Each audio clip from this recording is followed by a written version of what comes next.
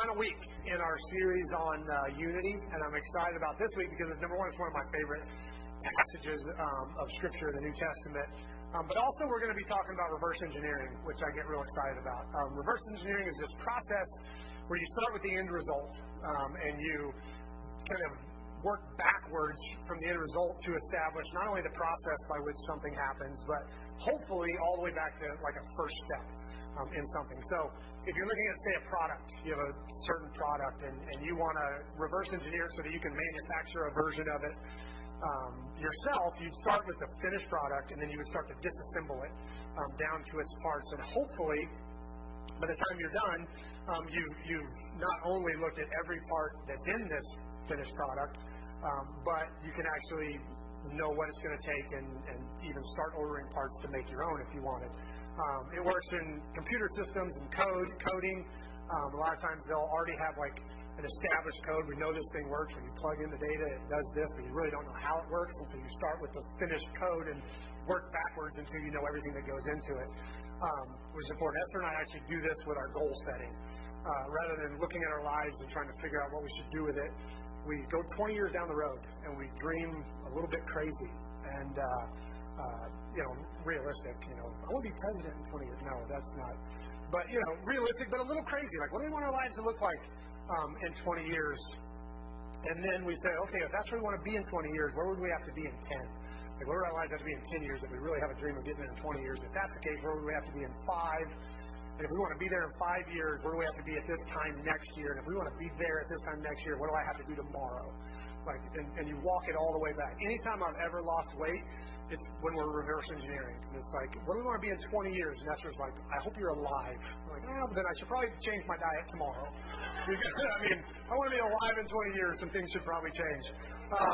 And you walk it back. Just all the details, of what you want to be in 20 years, you can walk it back to what do I have to do tomorrow to start to work for that reality. And that's reverse engineering. Start with the end result, work backwards. And once you have a picture, you can do that. But this verse today, I feel like, has some really cool reverse engineering in it. And so what we're going to do is we're going to start in this verse. Last week I told you we've been taking the kind of 30,000 foot view of this topic of unity and looking down from kind of a theological high vantage point at what the Bible says about unity. And now we've kind of come back in to what that means to us. And so that's where we're going to definitely be today, on something way more practical. So we're going to be reading in Ephesians 4, if you want to follow along in your own Bible or app. If not, the words will be behind me, or if you're online with us. Which, by the way, hey, fam, I see you guys out there. I'm glad you guys are there. Yep, I see more and more people jumping in. Awesome. Hey, Dave's in Topeka. What's up, Dave? Good to see you. Got close. Dave comes in and has church with us whenever he is in the area, but almost got here. But anyway, if you're online, the words will be right in the middle of your screen. This is Ephesians 4, starting in verse 1. Not in verse 1. I forget where we're starting. We're starting there somewhere. For there is one body and one Spirit, just as you have been called to one glorious hope of the future. There's one Lord, one faith, one baptism, one God and Father of us all, who is over all and in all and living through all. However, He has given each one of us a special gift through the generosity of Christ. This is why the Scripture says He ascended to the heights. He led crowds of captives and gave gifts to people. Notice that He says He ascended. This clearly means that Christ also descended in the lowly world, and the same one who descended is the one who ascended higher than all the heavens, so that He might fill the entire universe with Himself. Now there are gifts Christ gives to the church: the apostles, the prophets, the evangelists, the pastors, the teachers. Their responsibility is to equip God's people to do His work and build up the church, the body of Christ. This will continue until we come to such unity in our faith and knowledge of God's Son, that we will be mature in the Lord, measuring up the full and complete standard of Christ. Then we will no longer be immature like children. We won't be tossed and blown away by every wind of new teaching. We will not be influenced when people try to trick us with lies so clever that they sound like the truth. Instead, we will speak the truth in love, growing in every way more and more like Christ, who is the head of the holy of His body, the church. He made the whole world fit together perfectly. Each part does its own special work. It helps the other parts grow so that the whole body is healthy and growing and full of love. This is the word of the Lord. What I love most about this verse is the way that it starts with the way things are. Like it doesn't. It starts with the absolute truth. It says this: "For there is one body, one Spirit, just as we have been called to one glorious hope of the future. There's one Lord, one faith, one baptism, one God and Father of us all, who is over all and in all and living through all." That is what is. That is the fact of the matter. That's what God sees. What's real? There's not 30. There may be 38,000 denominations in Christianity, but there simply is not 38,000 churches, 38,000 bodies of Christ. God does not see it that way. We may see it that way. God does not see it that way. That is not the way it actually is. There is one church, period. There is only one church. However we look at it, there is only one church. And that's where Paul starts. Paul says there's one body, one Spirit, one God, one faith. Only one, period. One Holy Spirit, one Jesus, one heaven, one baptism, which is the church's way of saying one way to get saved. There's one salvation. Only one, period. That's what is. That there is only one. That's the way it is. No matter how else we look at it, no matter what else you say, no matter how else we act on a daily basis or every given Sunday, there is only one. So we're starting with the final product, let's say. Let's say we want to reverse engineer this. The final product is one church. That's what is. That's what we have. And we're going to reverse engineer that. So if this was a system or if oneness, if unity was our product, and we know the product works because Paul said this is what is. This is the way God sees it. We know we have a working product. For us to understand it, we have to know what's inside and how we break that down and how that works. And so we're going to reverse engineer that a little bit, right? Because we know it's functioning because God says this is the way it is. So Paul starts to take it apart a little bit and to look inside this finished product. He starts with the finished product. There's only one. And then he starts to kind of get inside of it a little bit. However, he's given each of us a special gift, the generosity of Christ. So this is now he's starting to say, inside of that oneness, there's some systems, there's some parts, and we're going to break that out. And verses 8 to 10 is kind of a bunny trail Paul goes on, which I totally respect. But it kind of creates a theological sand trap. And if we got in that, we may not get out by the Chiefs game. So I'm going to take a mulligan and pick up on the other side of the sand trap. So don't feel like please go home and read it and meditate on it. It's deep, but if we go there today, we won't get out. So don't get mad at me. I'm skipping a few verses. And he picks up in verse 11. Now these are the gifts Christ gave to the church: the apostles, the prophets, the evangelists, the pastors, the teachers. Their responsibility is to equip God's people to do His work and build up the church, the body of Christ. This is Paul makes this kind of bold declaration at the beginning. There's only one church, serving one God, preaching one baptism. So to stick with our metaphor, this is our product, that oneness. Well, let's say it's a vacuum. Let's say we're working with a vacuum. We have a working vacuum. The single vacuum it works. It picks things up off the floor. We know it works. We want to know how it works, why it works, what's going on in this one vacuum. And so we break it into its systems. You got a motor, you got a canister, you have some kind of suction device, whether it's a hose, if it's a shop vac, or a beater bar, if it's so you get different systems inside this vacuum. Made up of, and each system is made up of multiple parts. Dale's like drooling. This is what Dale does. Like he's like, I can tell you the parts. So similar to this, Paul's like, there's only one church, a single faith. There isn't multiple. But at the same time, they're not all the same. Jesus gave a lot of different roles and different gifts. He gave apostles, prophets, evangelists, pastors, teachers. And we currently call this the fivefold ministry. Like when you talk about this passage, we call it the fivefold ministry. Apostles, prophets, evangelists, pastors, and teachers. Or we call them the functional or functionary offices of the church.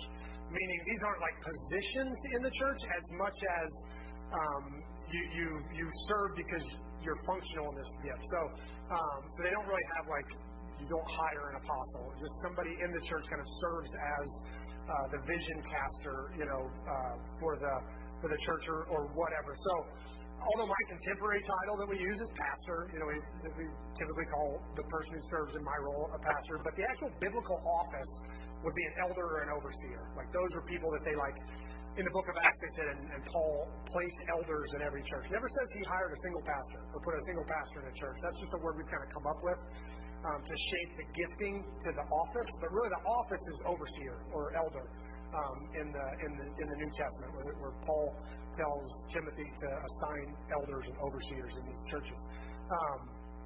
But that's just semantics, But technically, I'm an elder who functions in the role of pastoring and teaching. So when I'm up here, I'm studying and I'm kind of guiding us through some teachings of Scripture. I'm serving in a teaching capacity. So I'm an elder who is also teaching. When I'm calling people, texting people, loving on people, comforting people, sometimes confronting people, whatever, then I'm an elder serving in a pastoral capacity. I'm being a pastor, which just means a shepherd or a minister in that moment. And as the kind of church planter and kind of primary visionary, I guess I would serve a little bit in an apostolic role for this particular thing. But my official job, if you want to use a New Testament word, would be an elder. I'm an elder or an overseer of the church. But church governance is not really what Paul is dealing with here. He's dealing with these functionary offices, these kind of particular giftings that exist in the church, kind of throughout the body. What Paul seems to be recognizing here is the fact that it requires diversity. This finished product requires a diversity of giftings. We've been saying this since we started this series. Unity does not mean uniformity any more than a vacuum is made up of 5 motors. 5 motors does not make a vacuum. You need the diversity in order for the final product to work. Unity cannot happen if there's not diversity. So Paul, after separating out these systems, he kind of breaks it down. There's apostles, prophets, evangelists, pastors, teachers, these kind of different systems that function inside this unity. He breaks it down even farther from that. He says their responsibility, so what they actually do, is to equip God's people to do the work and build up the church, the body of Christ. It's one of my favorite verses, and it's actually quoted all the time that the church leaders exist to build up the body to do the work. In fact, my understanding of church, really, like Sunday morning church service, really comes from this passage. Because there's generally 2 ways that we kind of approach church, like Sunday morning church, and what it's about and what it does. One is that this is the place, the space that we create to do the ministry. And so the goal is to bring in as many unsaved people as we can in here, and we preach to them, and the pastor does the work of ministry to try and reach the lost.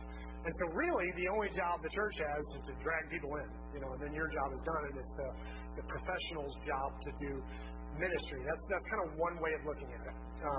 The other way is that, which I get from this verse, is that this is the space where the people of God gather to be encouraged and built up and strengthened and loved on and healed so that they can go out and do ministry. You build up the church so the church can go out and do ministry out in the world. And what we generally wind up with is this weird hybrid where we sing Christian songs and we speak Christianese, but we also kind of do it chill so that unsaved people are comfortable. We kind of get stuck in that middle where we're trying to be inviting and yet we still totally act. So we get stuck in this middle ground, and so here we tend to go off of Paul's words here. This is where the church gathers to get built up and strengthened to go out and do ministry. And so technically, I don't do the ministry. You guys do the ministry. I work to try and strengthen the church to go out and do ministry. As well as the other functionary gifts and callings in the church. We get together so that we can love each other, minister to each other, and speak into each other's lives, and then send each other out to go do ministry in the world. Which really calls into question what is the ministry. That's a big question that gets hanging here. To what we typically consider to be the ministry doesn't fit the way Paul says ministry is. Ministry is something that happens out there. So it leaves the question, okay, well, if the only reason we come in here is to get strengthened and built up so that we can go out and do ministry, then what in the world is ministry? And I have no intention of answering that question this morning because it doesn't fit our sermon. So that's just for you to chew on when you go home. But does it challenge your understanding of ministry and what you think ministry is? That's just for you.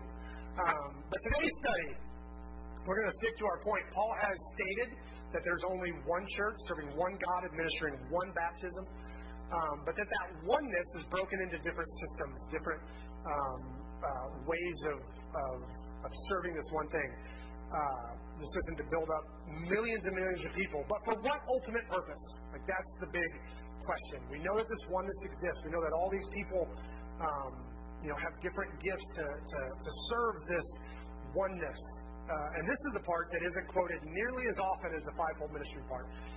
Every teacher, every staff meeting, everything within the church is based on, that we build up the body of Christ to do the work of ministry. Like, that's a huge verse you hear quoted all the time. Nobody quotes the next verse. I've actually only heard it quoted by one guy, the next verse, saying you cannot have this verse if you don't have the next verse, which is interesting. So most guys ignore this. It says, this will continue until we come to such unity in our faith and knowledge of God's Son that we will be mature in the Lord, measuring up the full and complete standard of Christ. And this is where this passage gets awesome. So Paul tells us the apostles, prophets, evangelists, pastors, teachers are here to build up the body, to do the work of ministry for the ultimate purpose of bringing the church into unity. That's the final goal. This is going to continue. We're going to continue to grow. We're going to continue to work until we finally reach unity.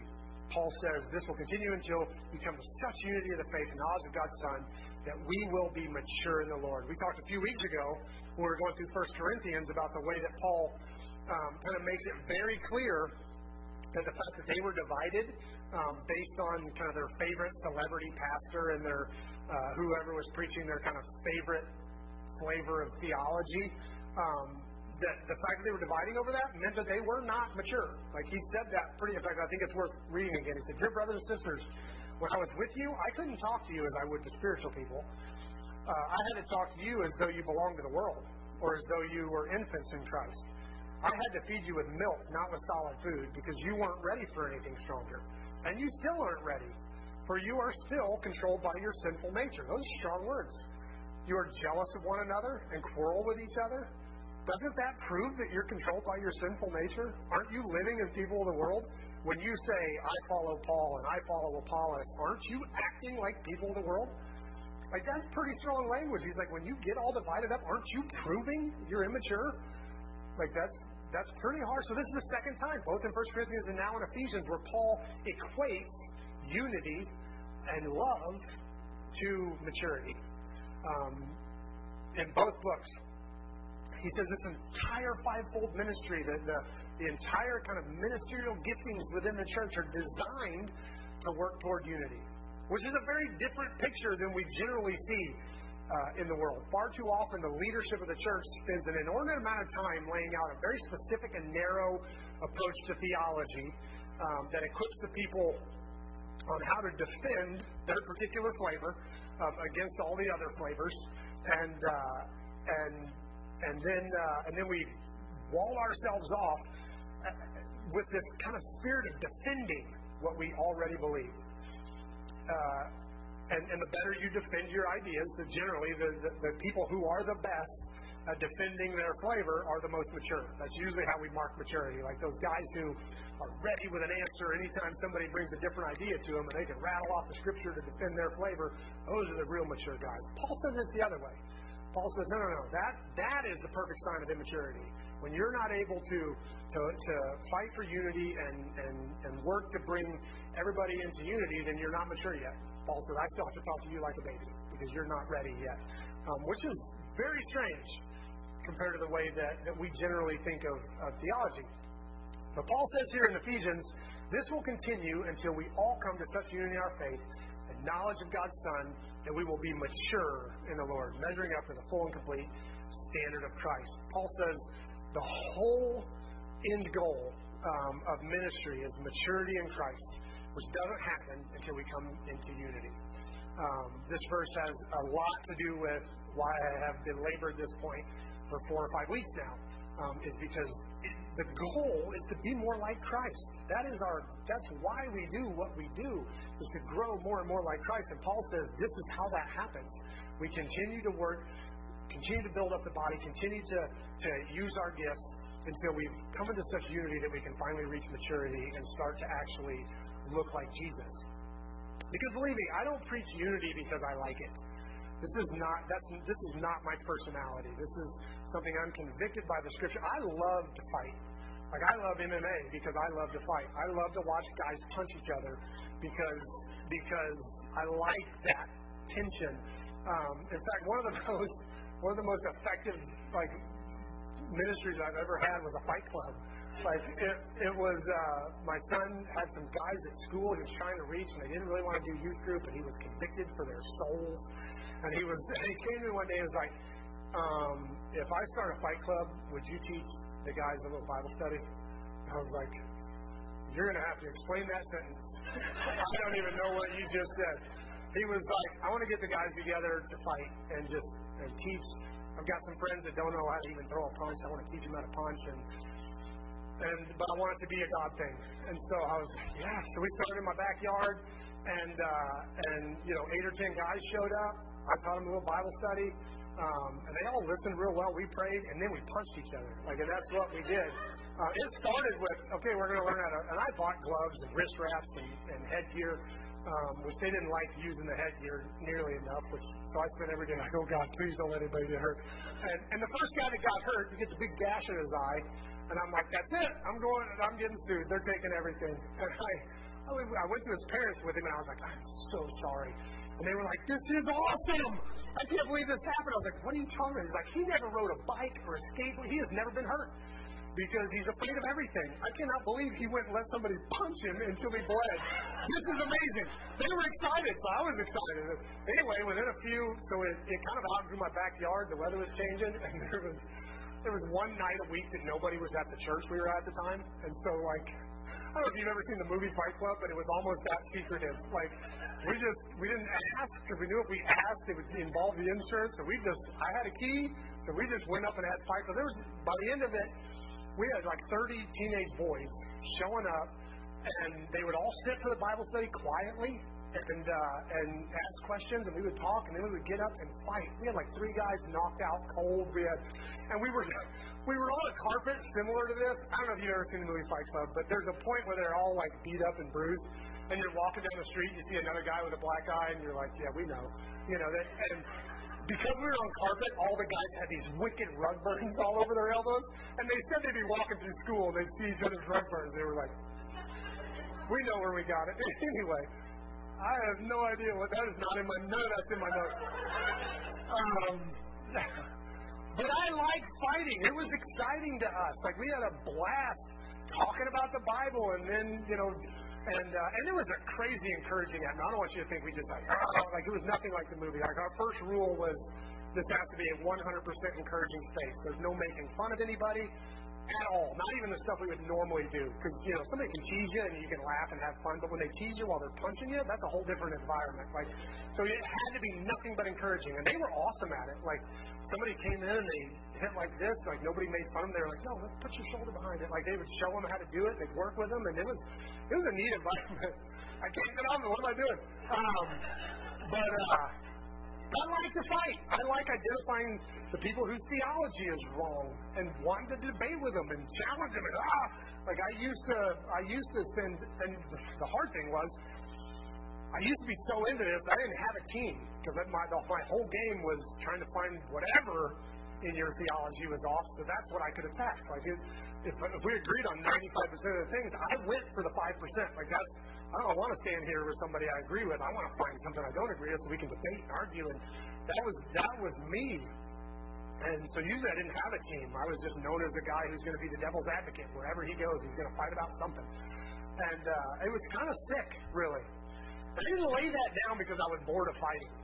I love a good challenge. I love a good argument. I love a good debate. I never get bored of fighting. I laid it down because I felt like the Bible told me to. I did it because I got convicted by Scripture that this is not what maturity looks like. It had nothing to do with the fact that I don't like fighting. I love it. And then, like anything else that the Bible convicts you of, I wasn't able to do it for a long time.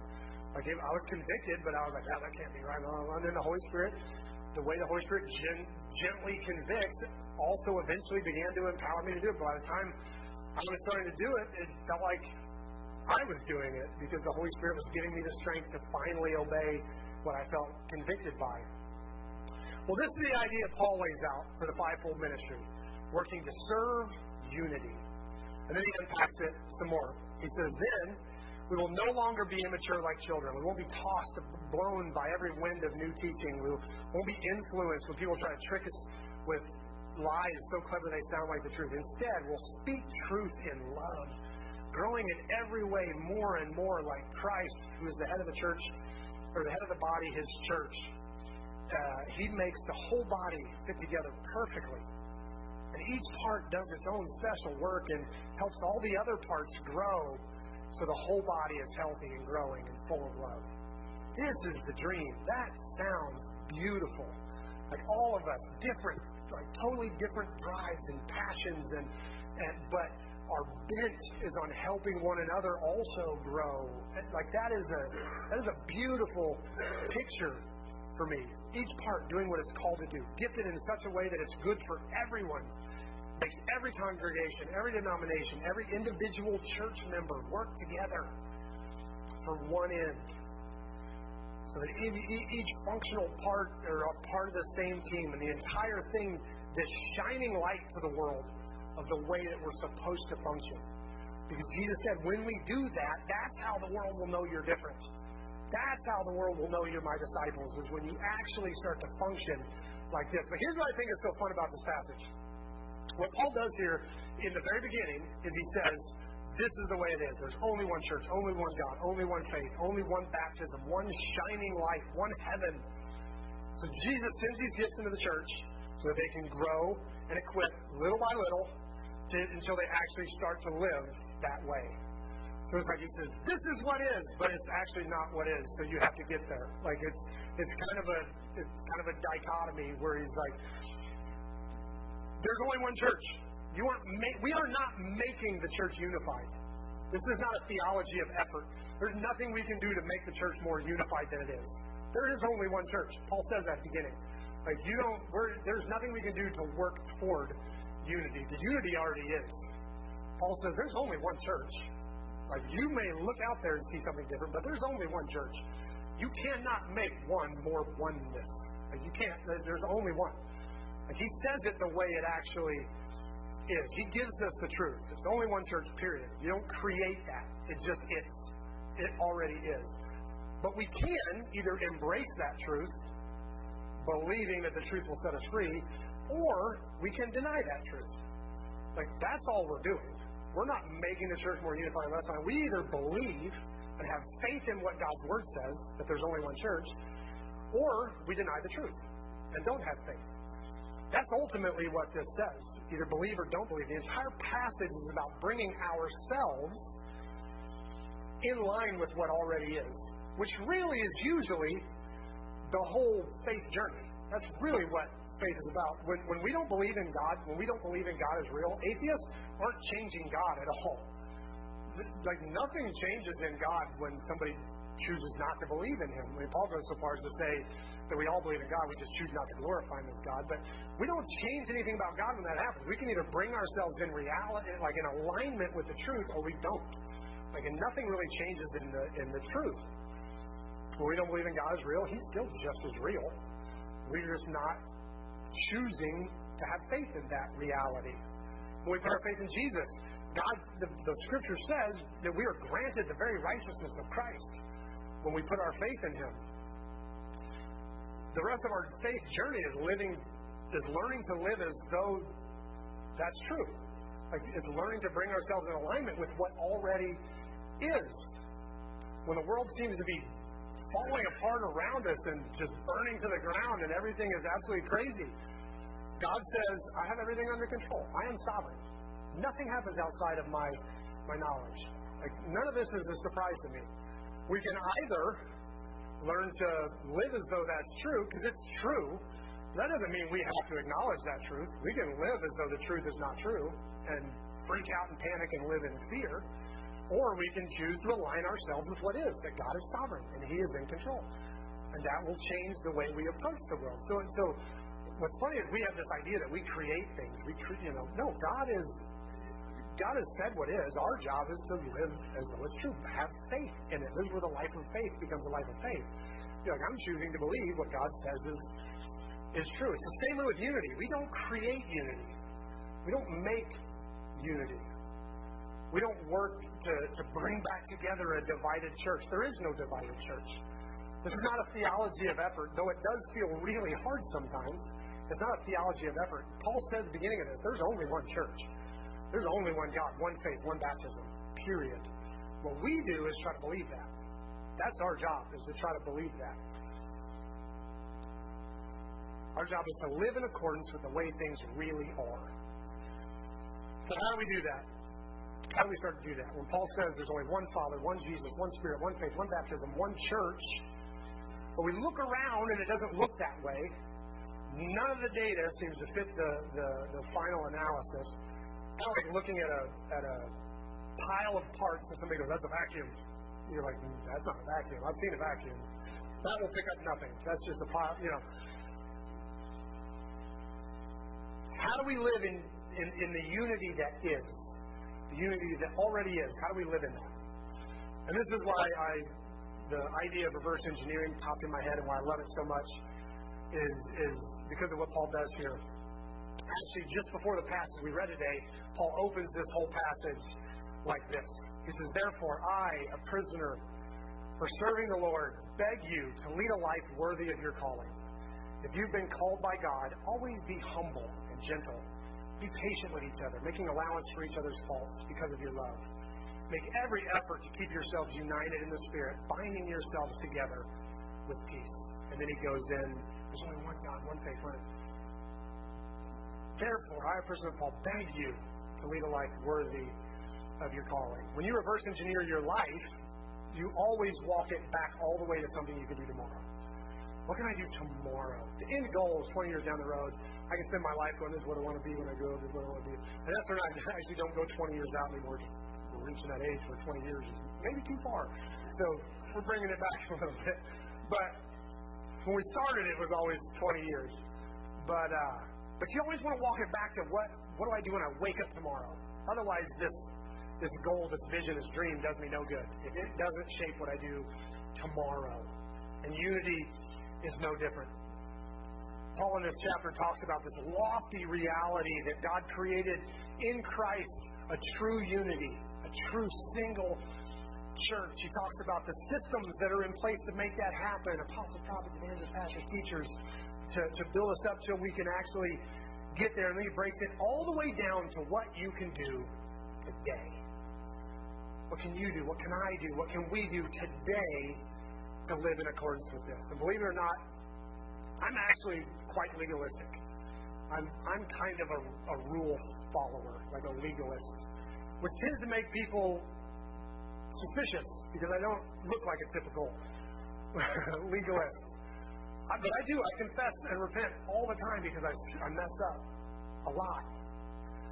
Some people have a hard time believing I'm a legalist because I like to have an adult beverage and on occasion use adult words. On frequent occasions, I use adult words.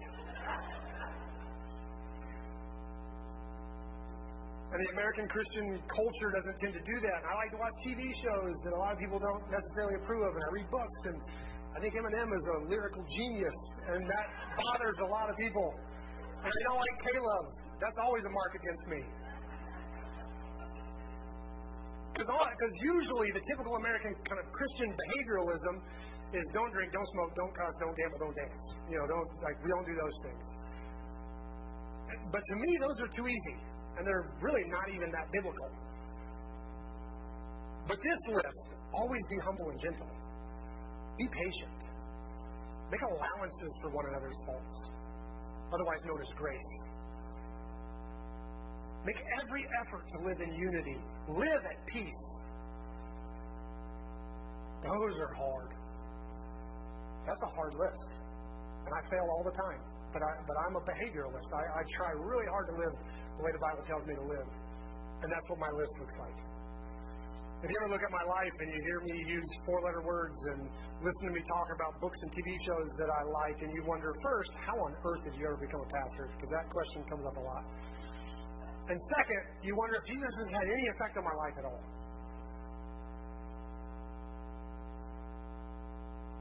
Because I don't seem very Christian to some people.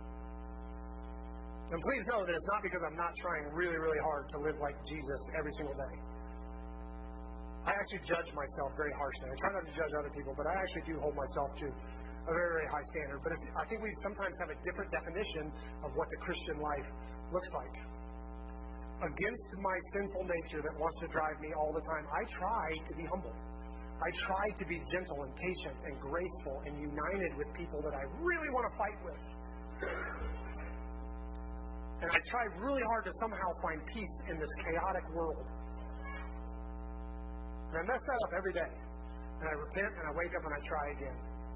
I'm the kind of person where when I feel my peace going away, I get mad at myself. I'm like, man, I'm not living according to Scripture. I'm not doing what I'm supposed to do. My peace is gone. God, please forgive me. I know you're sovereign. And I get back up because of His grace and I try again. I drank beer and used cuss words when Esther and I got married. It drove Esther nuts, to be honest. She did not like it. She was not brought up that way. She didn't get it. And I love to argue about why I could do those things. Like, you try to prove it biblically where this is wrong. Like, I was raring for a fight any chance I got. Because I also had no humility and no gentleness whatsoever. I had no patience, no allowance for anyone else's opinions, let alone their faults. We've been married almost 30 years now, and I challenge you to text or Facebook message Esther. She hates it when I say things like that. And ask her, if you had a choice, would you rather Chris not drink adult drinks and use spicy language, or would you rather him be more humble and gentle and patient? If she's honest, she would say, he's still got a long way to go on his Ephesians 4 list. He's still got some distance to travel. But as long as he's trying to live that way, who cares about the other stuff?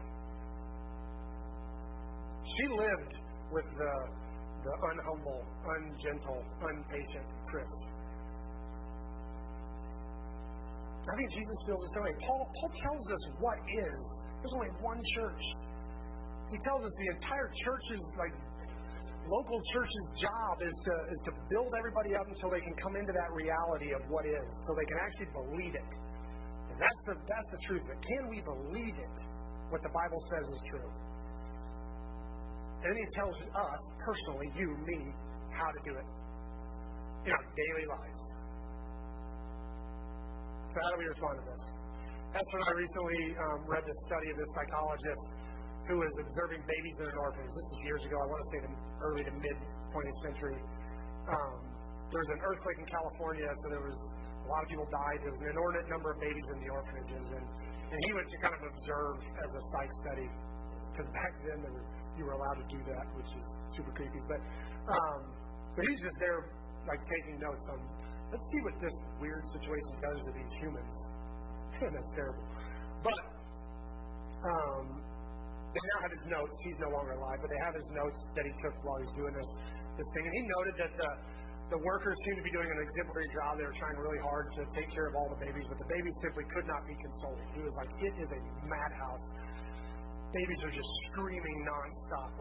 No matter how much someone tries to love on them, the whole place is just screaming. His notes are very descriptive. And then there came a point, several days in, when everything just quieted down. And so his notes say the babies seem to be making adjustments. They seem to be adjusting to new surroundings. They've all calmed down with it, blah, blah. And then there's a point at which he moves closer to observe up close. And his notes get really, really creepy. He comments that these babies have not adjusted. They're gone. They are checked out. They will not make eye contact. They've given up. They've just literally, it's almost like they're not here. It's really dark and creepy to read. But I think this is also a cautionary tale for us as we strive toward unity. Because there's two types of peace. There's the type of peace that Paul is talking about. Make every effort to keep yourselves united in spirit, binding yourselves together with peace. And then there's the type of peace that the orphanage was experiencing, which is the kind where everybody just gets up and everybody just checks out. And I believe with all my guts that we're called to unity with other believers, all believers. But the more we work for that, the more we're going to be tempted to just give up on anything we're passionate about. Just give up on the things that we're convicted by. Give up on the things that we really believe in. And I think that is probably more dangerous than anything. For all of us to just go, unity is the only thing that matters. I'm just going to let go of all this other stuff. That's not healthy. That's not what we're asking for. The thing that is so beautiful about this passage to me is that Paul gives us the real tools for building unity. Humility, gentleness, patience, grace, peace. It's not about not fighting. Believe me, there are some things right now that we need to be fighting about. There's some things right now in our culture, in our church, that we need to be passionate about. It is not about giving up on those things so that we can let's all just get along. That is not what we're talking about here. We need to be taking some stands. We need to be believing hard for certain things. There are some things right now I think more than maybe anything in my adult life we need to take a stand on and really believe in. We most certainly cannot check out like the babies in the orphanage and just, I want unity, so I'm going to mellow out. No, that's not what we're asking for. We need to fight for what we believe, but it's all about how we fight. It's all about the way we take a stand. You know you can fight for unity divisively? You can. We've actually been struggling with that, even in the town a little bit. People are like, these people are being so divisive. It makes me want to fight with them. It makes me want to divide from their divisiveness. You can take a stand for unity that is divisive, and that's not healthy either. How we fight is important. We need to stay engaged and continue to fight for what's right and what we believe in, but we do it with humility, gentleness, and patience, and grace, and peace. I think if the church could do that, we could change the world. How do you fight with humility? To me, this happened when I was reading theology, and I realized, I was reading the writings of some of these theologians from the past that I totally disagreed with, and I could not, on my best day, shape language and thought the way these guys do. I'm like, these guys were geniuses. They were brilliant, and for me to go, yeah, but I know better than him. And yeah, there are also brilliant theologians that I fully agree with. I'm not saying, that the guy who can talk the smartest is automatically right. That's not what I'm saying at all. I'm just saying if these issues that we fight over were simple, we would have settled them a long time ago. And just the humility to know this stuff's complicated. It's hard. I totally understand where you could come to a different. This is what I'm deeply convicted about. But I understand that people have come to other ideas through thought and through prayer and through study. Just that simple humility can change the way you fight. Understanding that, although I'm passionate about what I believe, they've got some good points that I could listen to as well.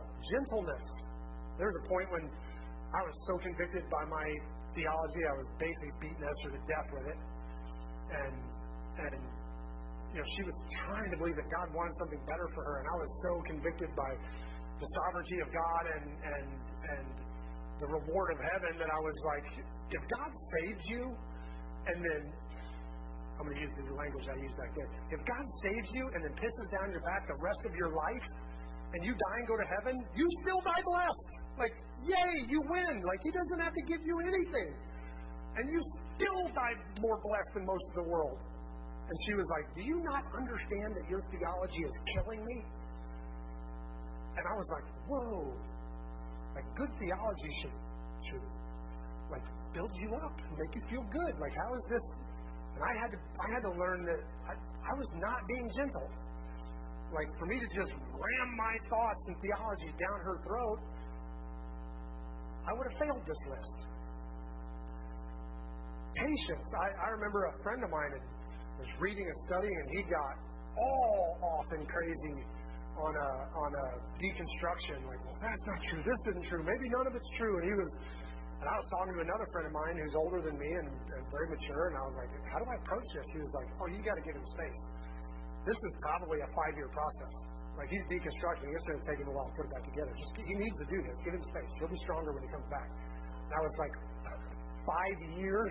I have nothing in my DNA that thinks 5 years. Like, I want to fix it today. Like, there's no way I can let him go silly for 5 years. And he was like, dude, you got to have patience. Like, you got to give people space to think and grow. And that's a hard thing. When someone comes into church and they're excited and passionate about Jesus, and they're doing some things that are still totally wrong, the temptation to attack those things is so strong. And trusting the Holy Spirit to convict them as He sees fit, and that I am not the Holy Spirit, that's not my job, takes an incredible amount of patience to go, my job is to love and encourage and build up and strengthen, and the Holy Spirit will do His work. I have stories of people coming in and they're just like, man, it's like the Word of God was cutting me. Like, just, that's the Holy Spirit's job. The Holy Spirit does that. I don't have to do that. Yeah, there are times when the Holy Spirit says, in relationship, in deep relationship, you get to say, hey, I'm worried about you. What's going on here? Is this good for you? Yeah, there's times we do that. But usually we allow the Holy Spirit, we build up and strengthen and encourage. Allow the Holy Spirit to do that. Grace, peace, all of these things. When these become a part of our lives, we find that we're able to fight and take a stand without doing damage. I love that Paul walks it all the way back there. And I'll tell you what, I don't know what list you like to use for when you're living the way the Bible tells you to or not, but this one convicts the heck out of me. Like, every day, I'll catch myself not being patient. And I'm like, that is not okay. I'm not living like Christ. I need to repent. And that's where the grace of God is so big. That's where the grace of God is so important. Because I tell you what, you can take a list like this and crush yourself.